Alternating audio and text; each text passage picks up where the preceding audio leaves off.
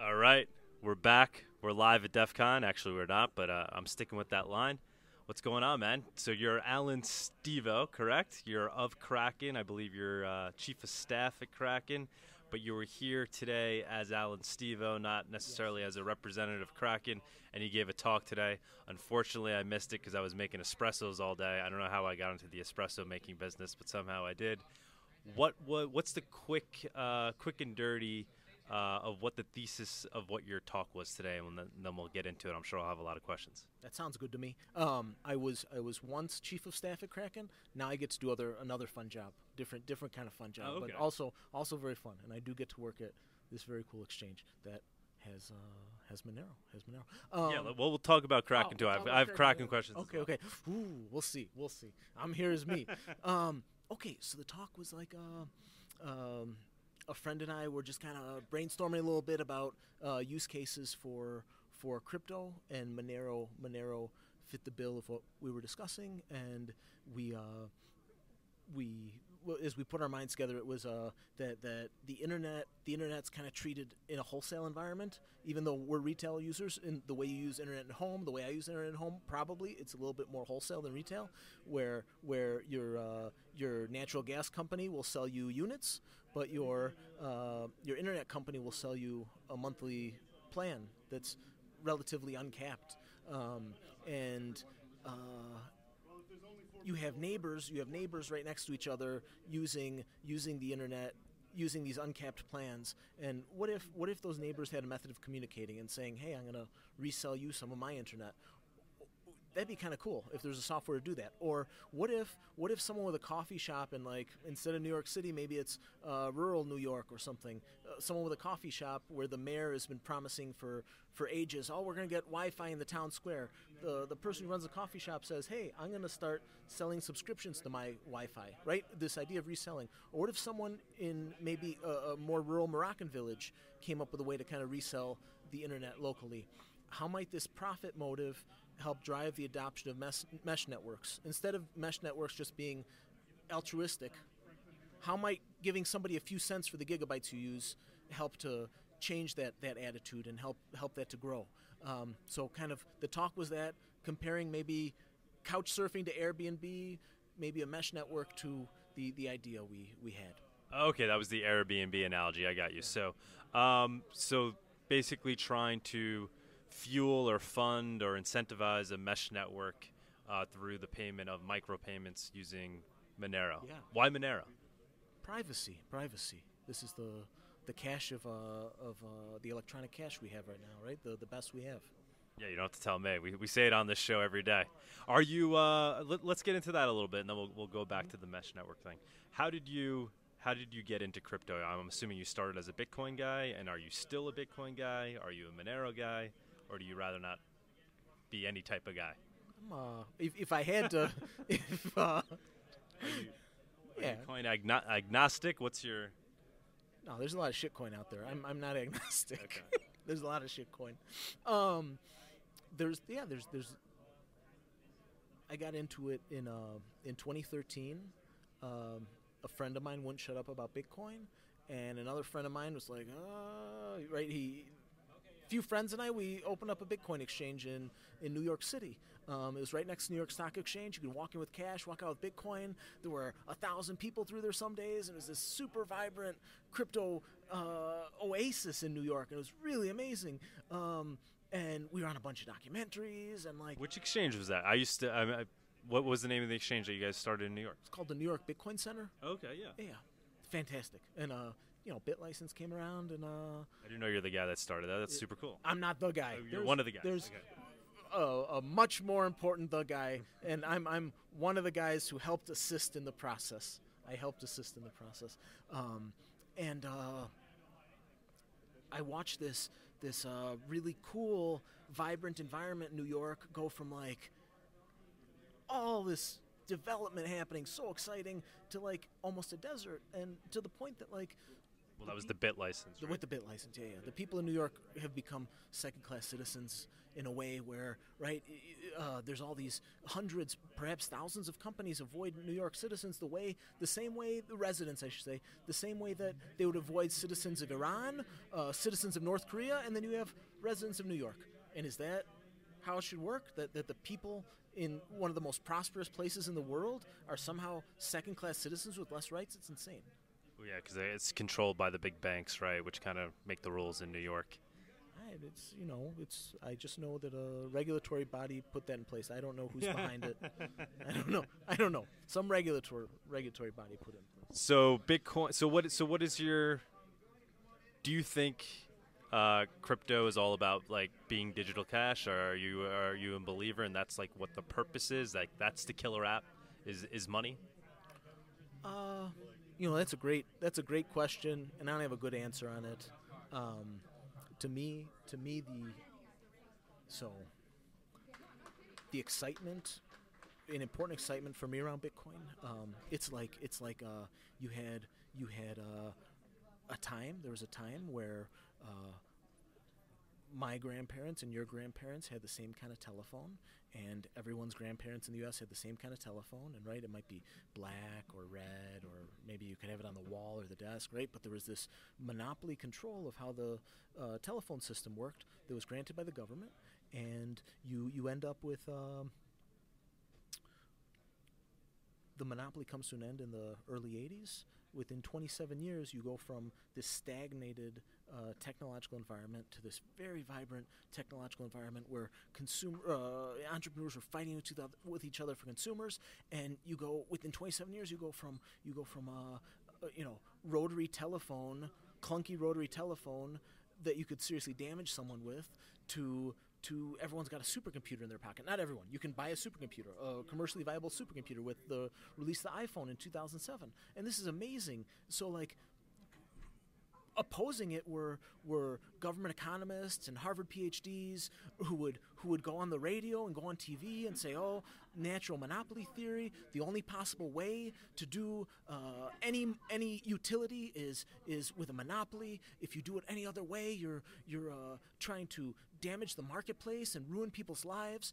And these same, not the exact same people, but people with those Harvard PhDs and those government economists say today very similar things, where they say there's only one way to do a national currency. There's only one way to do currencies. It's got to be the national monopoly. And if you do any differently, you're gonna ruin nations, and you're gonna ruin the marketplace, and it's gonna be mayhem. Right? They're saying this exact same stuff.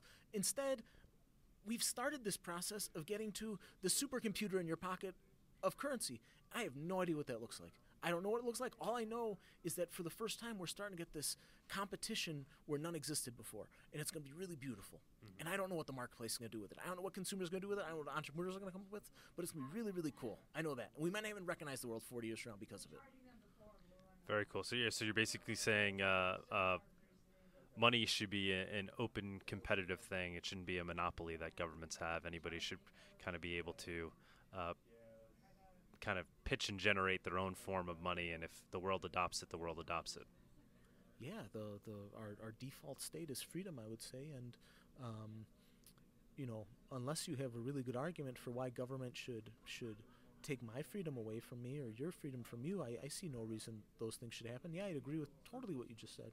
So now about Bitcoin. I'm Bitcoin versus Monero. Do you like to talk about it in those terms, or you don't really like? We can talk do about you see? Are you? What's your take when you measure up the two?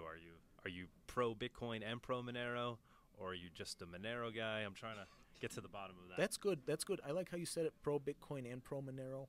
I'd say I'm rooting for both those teams. I think Monero. So there's an issue I have with Monero that makes it inferior to Bitcoin.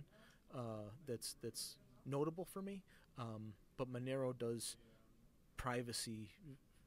I really respect the how much emphasis is put into privacy around Monero. What do you see as being that fault in Monero versus Bitcoin? The monetary idea with Bitcoin being capped is a really neat experiment that I think is going to prove to just be fantastic. I think it's really going to work out so nicely, and it contradicts generations of Keynesian economists that say that this is not possible or desirable. I think we're going to see like this really neat experiment taking place that's going to be successful. Now Monero, figuring out because of the privacy, figuring out how much Monero is really in circulation, if there were ever some type of compromise of the code, would be difficult to do because there's not a ledger that I can. The whole perfectly binding being, perfectly binding versus perfectly blinding is kind of what we in the Monero community. That's the argument that we, that's usually how we describe it. So, Bitcoin is perfectly binding. So it's 100%, very clearly audible. So much so that you could see every transaction on the blockchain. Monero is perfectly blinding, and with that, you're potentially sacrificing some of that audibility. Yes, yes, that is. Thank you for the shorthand. Okay. Thank you so much. I mean, we certainly have arguments against that in the Monero community as to why, but I think that's kind of something that I hear from a lot of Bitcoin maximalists as to being why they may like Bitcoin versus Monero. And now, in terms of the cap thing, do you have any opinion on? Are you going to educate me after this on why I'm wrong about that?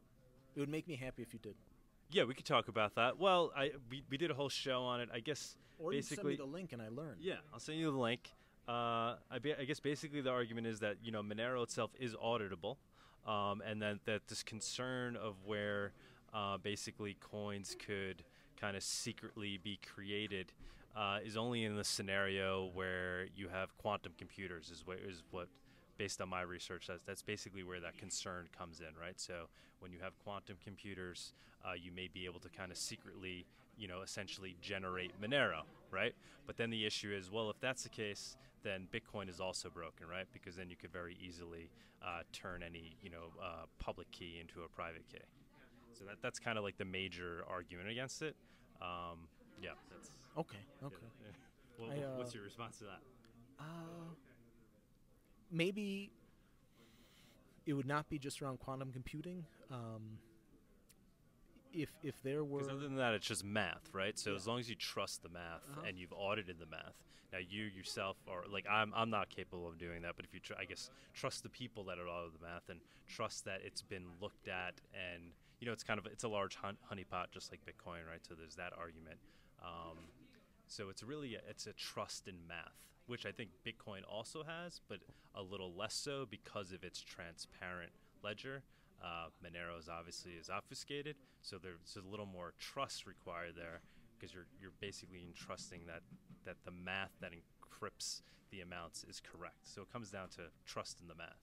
So I don't want to trust the people who tell me the math is good. I want to trust the math myself, and I think I need to dig into the statement I made to you a little bit more, and I think you give me a little good direction here. I'm going to want to watch the link to your video too and learn. We did a great show on it.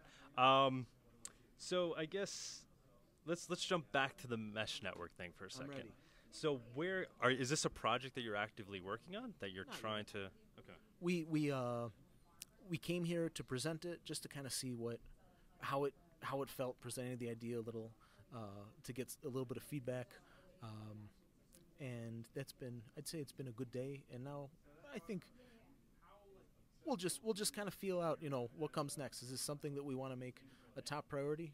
A friend and I were coming up with the ideas. He said something. I came back a week later with like a 20-page white paper and said, hey, this is how I think we can make it all happen. And some of that got presented today. And we'll see.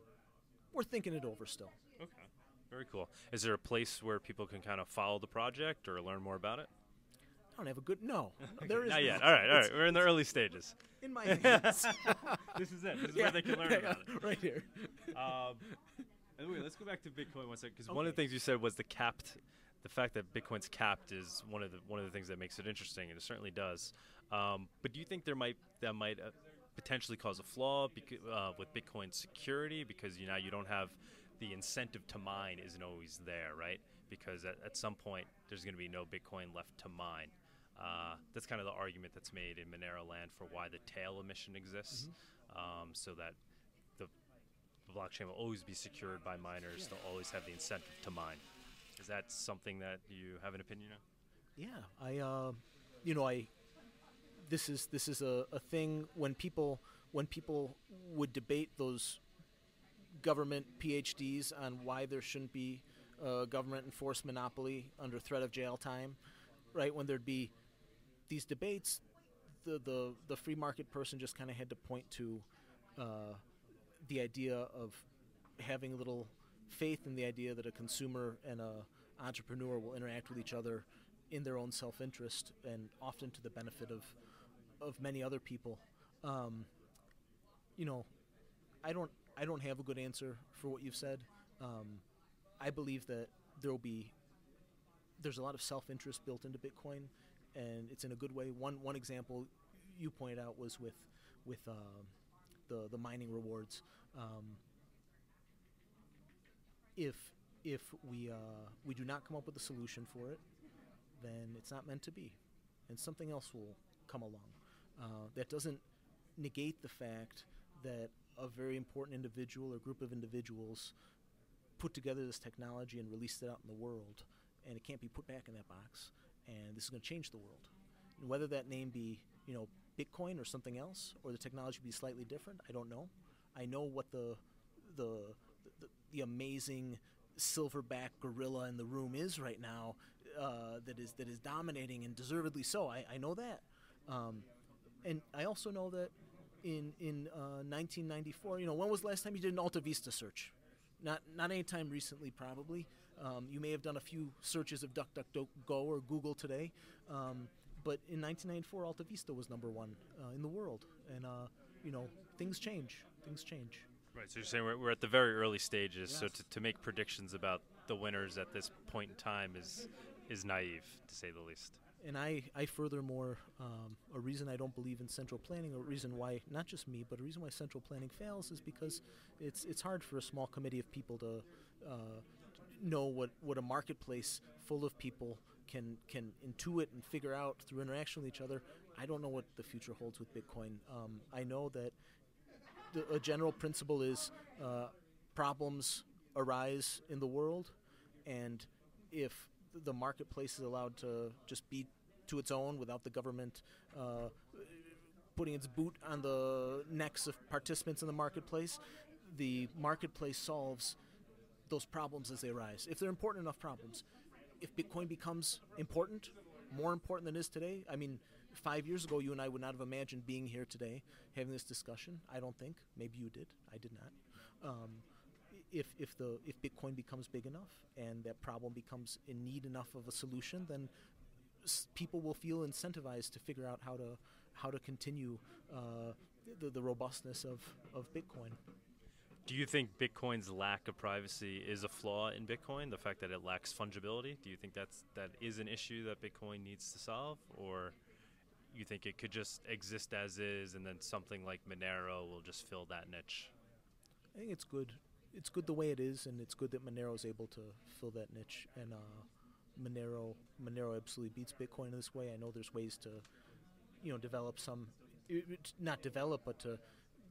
There's methods of anonymizing transactions in Bitcoin, and there's going to be people who are going to make a pretty penny figuring out how to de-anonymize those transactions one day. Monero feels like a little bit more comfortable of a risk to take when you want privacy. So you work for Kraken. I do work for Kraken. I would say that's probably the largest on-ramp from fiat to Monero, right? Is that true? Is that like a true statistic? I don't know the stats, but it seems like the largest exchange that actually where you could go and actually buy Monero directly with fiat. I don't know the stats. I bet that's true. Okay. So is there within the Kraken corporation, is there love for Monero there? It seems like it obviously seems to get a little respect. We don't see Monero in other exchanges like Coinbase, for example, which I'm not exactly sure why that hasn't happened. the rumors has always been, well, because it's anonymous and private, they don't want to touch it. But Kraken certainly hasn't seen an issue with that. Do you have any opinions on that as to why like Kraken is embracing Monero, but some of these other large exchanges aren't? I think there are a lot of people who are far better than me at commenting on that, and who are far more knowledgeable than me. And I think that's a good question for them. And I think there's a lot of people in the world who see a lot of justice in there being financial freedom again in the world, or there being a way to use cash, online. This is a beautiful thing, and I don't know. There's so many decision makers and so many discussions that happen for anything to be listed on exchange. Mm-hmm. It takes so much effort, and I wouldn't even begin to be able to comment on such a complicated matter. Okay. Anything else you want to talk about today? You have any other Monero things to talk about? I'm having such a wonderful time here at DEF CON, and Monero Village has been really fantastic. I'm just having a fantastic time. No other comments than that. Did you try an espresso? Did you get an espresso yet? I have not. What's that espresso? Oh, wow, that's a serious espresso machine. Yeah, so that's coffees from Brazil. We had it shipped here, and we're testing out a concept where you could buy the coffee, and then you can tip the farmers directly with Monero. When will they receive the Monero? How's it work? They're getting sent the Monero. So some people Their wallet is right. So I provided the owner of the farm with a Monero wallet, actually Cake Wallet on iOS, and she's being sent the tips. And then the larger idea is to actually put the private keys in the hands of the farmers themselves. Some of them may not have access to a phone or something where they could have the app, but the idea is all they really need at the end of the day is that private key, and then to have tips being sent directly to the farmers. That's the concept we're trying to test. Has she texted you back yet saying, hey, this is kind of cool that this... Oh, yeah, they're super excited about it. Yeah. They're being sent the money from Las Vegas, and they're like, oh, this is really... Yeah, that's great. So that's kind of the large idea, and then the idea is that it could be applied to a lot of things, not just coffee. Anywhere where you have kind of like third world producers, kind of giving people in the first world that consume the things the ability to tip the producers directly, peer-to-peer, with Monero, digital cash. That's fantastic. Yeah. All right, well, thanks for coming on. I hope we can learn more about the Mesh Network project. I guess do you have a Twitter or something we can follow you on? Or? It's the Mesh Network we're going to figure out. Okay. That takes more time. I'm at Alan Stevo on Twitter. I don't tweet too much these days. I'm head down working hard these days. I'll appear back on your show one day. Yeah, if you could let the higher ups at Kraken know, we really love Kraken here at Monero Talk, like I said, because it is one of the larger exchanges that where you could buy Monero directly with fiat. So thanks for that to Kraken. We appreciate that. Tweet them all. I'll give you the handles. Will do. All right, Matt, thanks. Thanks, Doug. Have a good one. Thanks. Yep.